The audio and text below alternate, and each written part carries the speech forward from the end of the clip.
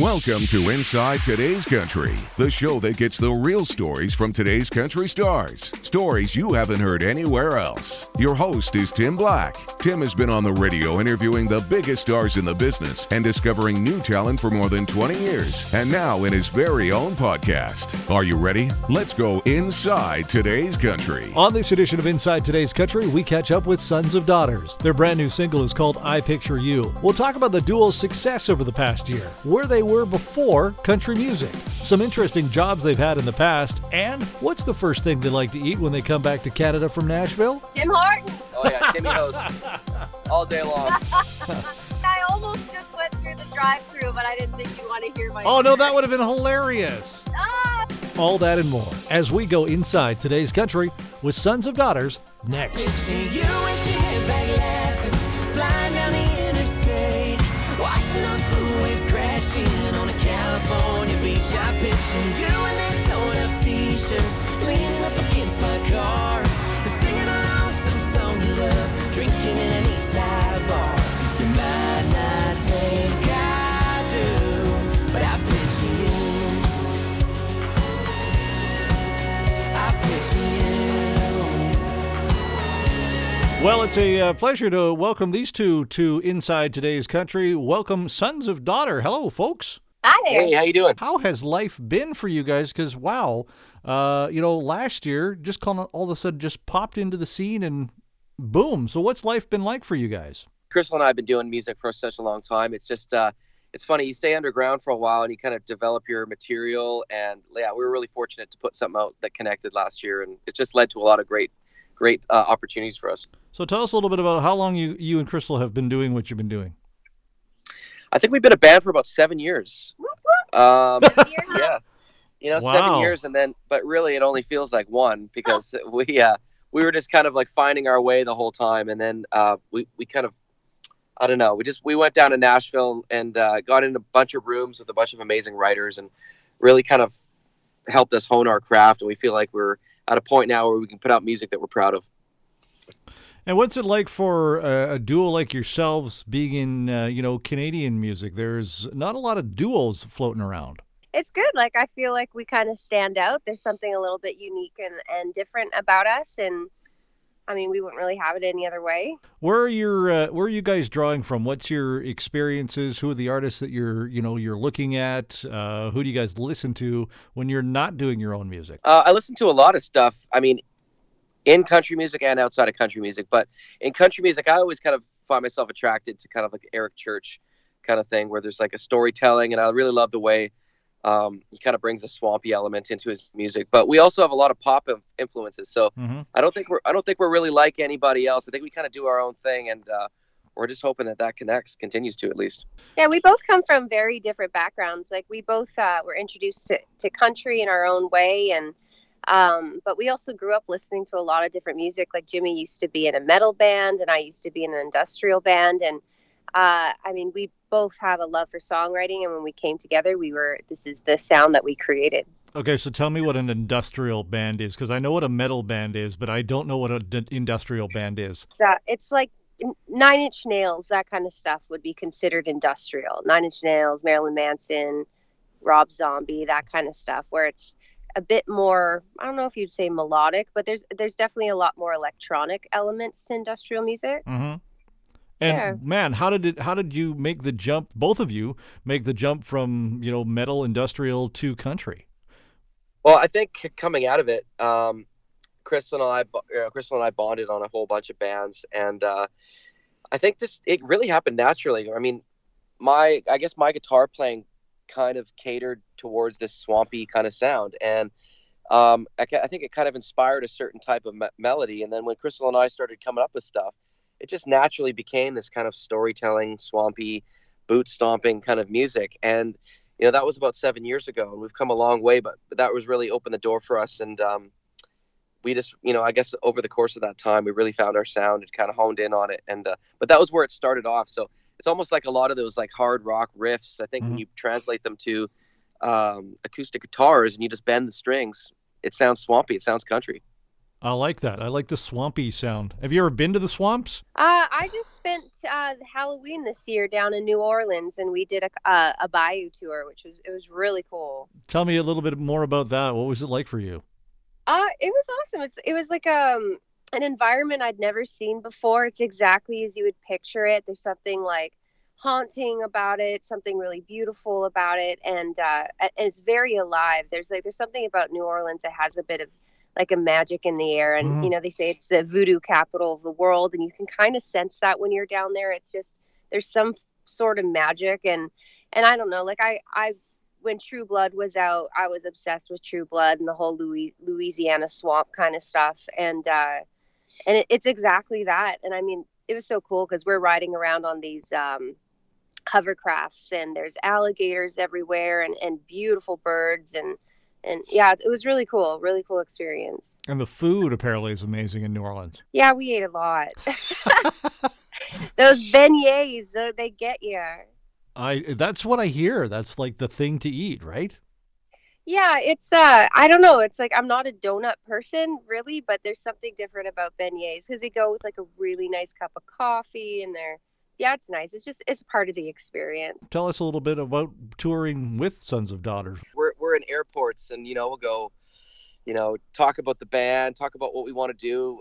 It's a great time on planes. I do a lot of like personal stuff. Like I'll sit down, on the plane. I'll meditate for a little bit. I might write a song on my phone, like some lyrics. Mm-hmm. Yeah, it's lots of hotel time, and but yeah, it's funny. Like we were talking the other day. We had like this 45-minute set, and I think a lot of people will be like, "Well, you guys like just come out here and do 45 minutes, and then your day's done. That's so you work for 45 minutes a day." But and it seems like that at face value, but there's so many little things that go into it, and by no means is it a complaint. We're so grateful to be able to do this. They're full days. Where did the name come from? We kept getting compared, man. We like all these people would always say, "Oh, you guys sound like the love child of Dolly Parton and Steve Earle, or like Keith Urban and this person." So we're like we kept getting this comparative thing, and they would always say we're the child of this and that. So like, oh well, I guess we're like the sons of daughters of our musical influences. Who are your musical influences now, by the way? Oh, so many people. I mean, we've talked about Eric Church, but who are your musical influences? Yeah, like I mean, with also too, like I'm really a big fan of the Cadillac 3. I really love their kind of spin on things. I felt like when I got into country, I came from a lot of pop music. So when I heard stuff like, Keith Urban, Somebody Like You, and I heard those guitars and just the energy coming off that music, I was like, man, I think I could do this. This is really cool. And but yeah, like outside of country music, like I grew up with Michael Jackson. Mm-hmm. It's like melody and yeah, I don't know, Crystal, how about you?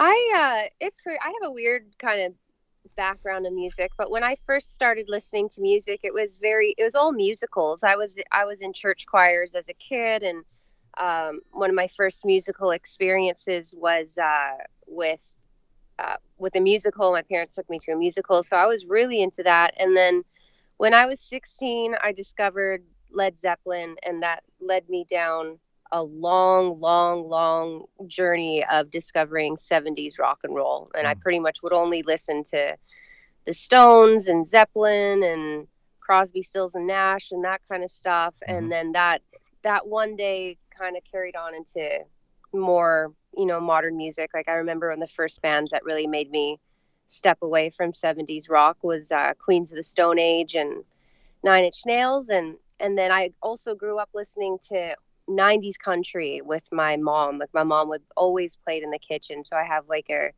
deep love for like early Reba and the Judds. And then my musical influences changed so much since we moved to Nashville, just discovering like the caliber of songwriters down there, and these geniuses that just get into a room and can craft like just an amazing song that makes you feel so much. So I mean, I'm a super big fan of a lot of today's country now, which was like some of the new Thomas Rhett stuff that like the stuff that you listen to, that just the stories kind of make you cry. I'm definitely moved by music that makes me feel. Some of the great music from the 1970s is still music that, I mean, it still is like holds true for today. The classic rock stuff. It's still the meaning and the lyrics and the stories of those songs are still, prevalent for today. I mean, it just never dies. Like, look, they brought back Aerosmith to the Grammys this year, and it's like they killed it. They kind of like can blow everybody out of the water in that rock and roll sense. And I'm a huge fan of it. I mean, I'd never turn it off if it's on the radio. And Jimmy, I totally agree with you on the Michael Jackson thing, by the way. I'd sit there with like headphones on as a baby, and I have that. I can't remember what record it was. I think it was the Thriller record with like the white tiger on it. Yeah, that was Thriller. Yep. Oh yeah, man. Yep. It's just epic. I mean, how many of us rolled that thing back in our Walkmans in the day until it just didn't sound right anymore? Hey man, don't make me break out my yellow Walkman. Wow, I'll do you one better. I had the silver Walkman that had like 9 batteries in it. Oh, okay, so I'm talking to a seasoned professional. Oh yeah. And you knew when you became sad when all of a sudden the batteries start to die and the song would slow down and you're like, no, this is my favorite part of the song. Totally. Funny. Yeah. How is life for you guys now with the success that you've had over the last year, and what are you hearing from your fans? For the longest time, I was a waiter, and my dream is always to do music for a living, and I'm now able to do that. And so it's just amazing, man. Like, we love doing music, and we love making it, performing it, traveling. The whole lifestyle is geared just perfectly. So I remember that whenever I'm about to complain about something or say, oh man, this is this or whatever. We're really lucky to be doing what we're doing. What's the best and worst experience you ever had as being a waiter? I got, you know what? You want to know the truth, man? I got a Yelp review, and it's probably out there in the ether somewhere, that says Jimmy T, worst server in Vancouver. Wow. Congratulations. Yeah. Well, we're thinking about putting it in a bio. Crystal, what did you do before this? I mean, right before we moved to Nashville, I was also a server. I left a job. I was in real estate, actually. Really? Yeah, I was working for a project sales and marketing group in the Okanagan selling condominiums. So I got into that with my dad. It was, I don't know, I've been working since I was like 14, 15. I mean, I was always wanting to work. And when I was 16, I worked at a video store for many years. And then I managed a beer and wine store. And then I was in real estate, and then I got this opportunity. I got signed with Universal with a project, and I ended up leaving the career-esque, real estate job to pursue music full time, and it's been that way ever since. Let's talk about the brand new single. The title is I Picture You. Let's talk about that song. How did it come to be? So that we wrote that down in Nashville, maybe, I don't know, 9 months ago, and it was just one of those songs where we started, whenever we get excited about a tune that we're right in the room, we always will incorporate it into our next show or one of the next shows. And so we started playing that, and it just felt really good. And like over the course of time, when the label was asking for songs and what do you guys got for the next single, we pulled out a whole bunch of stuff, and it just rose to the top. And it's kind of a song about it's remembering back about, an old relationship, and maybe wondering, you're thinking about somebody, just wondering if they think about you ever. Mm-hmm. What are you guys doing for 2020? There's some tour dates I see, and you're hanging with some folks, so we're going to be busy this year. Big time, man. It's already got off to the races. We just got off the Tebe tour, which was amazing. I had a blast on that. We did a bunch of dates in Alberta, and Megan Patrick tour. And then we got a show. We got a sold out Commodore show in Vancouver with Jojo Mason. And we've got lots of festival stuff coming in. So it's going to be busy right through the summer. And the Commodore is a great place to play. It's been a dream of mine and Crystal's for forever. I mean, growing up in Vancouver, I don't know how many shows I've seen at that place. And this is going to be our first time playing it. So it's going to be a special night for sure. What is the number one show that, brings back memories from when you were younger? I was a big 90s rocker guy. So I saw Incubus in Seattle, and I think Hoobastank opened for them, and it was like, okay, this is awesome. Hoobastank. There's a name I haven't heard for a long time. Yeah, exactly. right? Crystal? I mean, I have a bunch come to mind. I mean, one of the most like profound shows I ever saw was the first time I saw Nine Inch Nails, and I actually wasn't going to see them. I went to go see the opener, and I was completely blown away. Like, I was just blown away by their show in like completely when it came to like the live performance, to like just the visuals, the light show, like everything was just so mind blowing. But I mean, I feel like so many people have just blown me away. I don't know. Aerosmith, the Nine Inch Nails, Elton John, they were all incredible. I mean, when I was a kid, I saw Oasis, and I got a little messed up and like couldn't even get out of my seat. That was one of like the most memorable concerts I'd ever been as a kid. So I don't know. Who do you guys want to connect with and perform and learn from in 2020? I'd love to get in the room. I got a bunch of there's a bunch of songwriters. I've always been like a very much behind the scenes kind of person. Like I've always been in bands, but I've always admired, like when I bought a CD, the first thing I'd do is rip off the cellophane, look at all the credits, see who did what in the background. So I mean, I would love to work with a bunch of different producers and songwriters. You know, like Jaron Johnson from the Cadillac 3. I just really love what he does. So he's got this sort of cool band that he's in, that he can write this kind of rock and country. And then he goes and writes, pop songs, pop country songs with Keith Urban and stuff like that. So a guy like that really intrigues me. That can do both of those sides of the coin. And then, I would love to get in the room with guys like Dan Huff, who have been responsible for some of the biggest country records out there, and just be able to sit, like, be a fly on the wall, watch those guys. In terms of an artist, Crystal, who would you like to work with? I don't know. My mind went straight to songwriting too. I mean, like, okay, we don't have anything unless we're writing, the best songs we can write. And living in Nashville, songwriters kind of become the same as rock stars too. Because you start to see that actually the people behind the scenes are just as important as the people performing the songs. I want to keep going with our. Just with our Canadian country, like our friends up here. Like, it just feels so good to like be asked to be, to go on tour with Tebe, and that we're joining Megan this week. Like, she's a really good friend of ours. So I just want to keep doing that, like keep building the community. When you come back to Canada, what's the first thing you'll eat? Tim Hortons. Oh yeah, Timmy Ho's all day long. How did I? I mean, I almost just went through the drive-thru, but I didn't think you'd want to hear my. Oh no, that would have been hilarious. Oh no! Oh man, that would have been fabulous. Hey man, careful what you wish for. What piece of advice would you give an up-and-comer? There's maybe a duo that is on the way next. What advice would you give them from what you guys have gone through?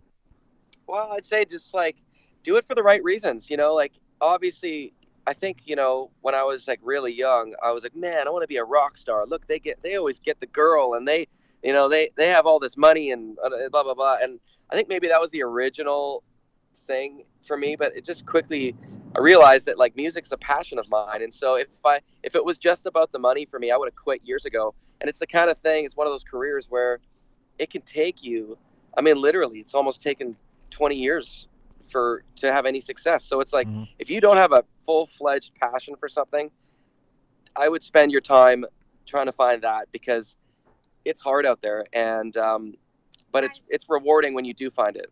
Yeah, I mean, some of the best advice I've gotten on our journey is, one was not to rely solely on your talent. I mean, talent's a huge part of it, but another huge part of it is drive, and you have to work harder than you've ever worked. You have to be able to handle the disappointments. Like, there's going to be discouraging times, and I remember a piece of advice I got was, make sure the first and second, third walls you hit, to make sure that you climb over them, because it's the people that climb over the walls that they hit that make it. So just to have that perseverance, the endurance, and then also just keep writing, like write all the time, and always try to write the best you can, and then everything Jimmy said, just make sure you're doing it because you love it. Awesome. Where do you find yourselves on social media? It's Sons of Daughters. Our website, sonsofdaughters.com. Instagram is @sonsofdaughters. Twitter is @sonsofdaughters. And Facebook is Sons of Daughters Music. You guys, thanks for spending some time with us. Sorry we didn't get to go through the drive-thru together, but that's okay. I'm also very sad we didn't get to I missed out on my That's the last time I'm going to try to be Yeah, on this tour. missed out on my double-double. Hey guys, congratulations with the new song. Good luck with the tour with Megan, and good luck to everything for you guys in 2020. I hope it's another great year for you guys. Thanks so much, man. We appreciate you, dude. Thanks for listening to Inside Today's Country with Tim Black. Don't forget to like and subscribe. This has been a TimBlackOnAir.com production.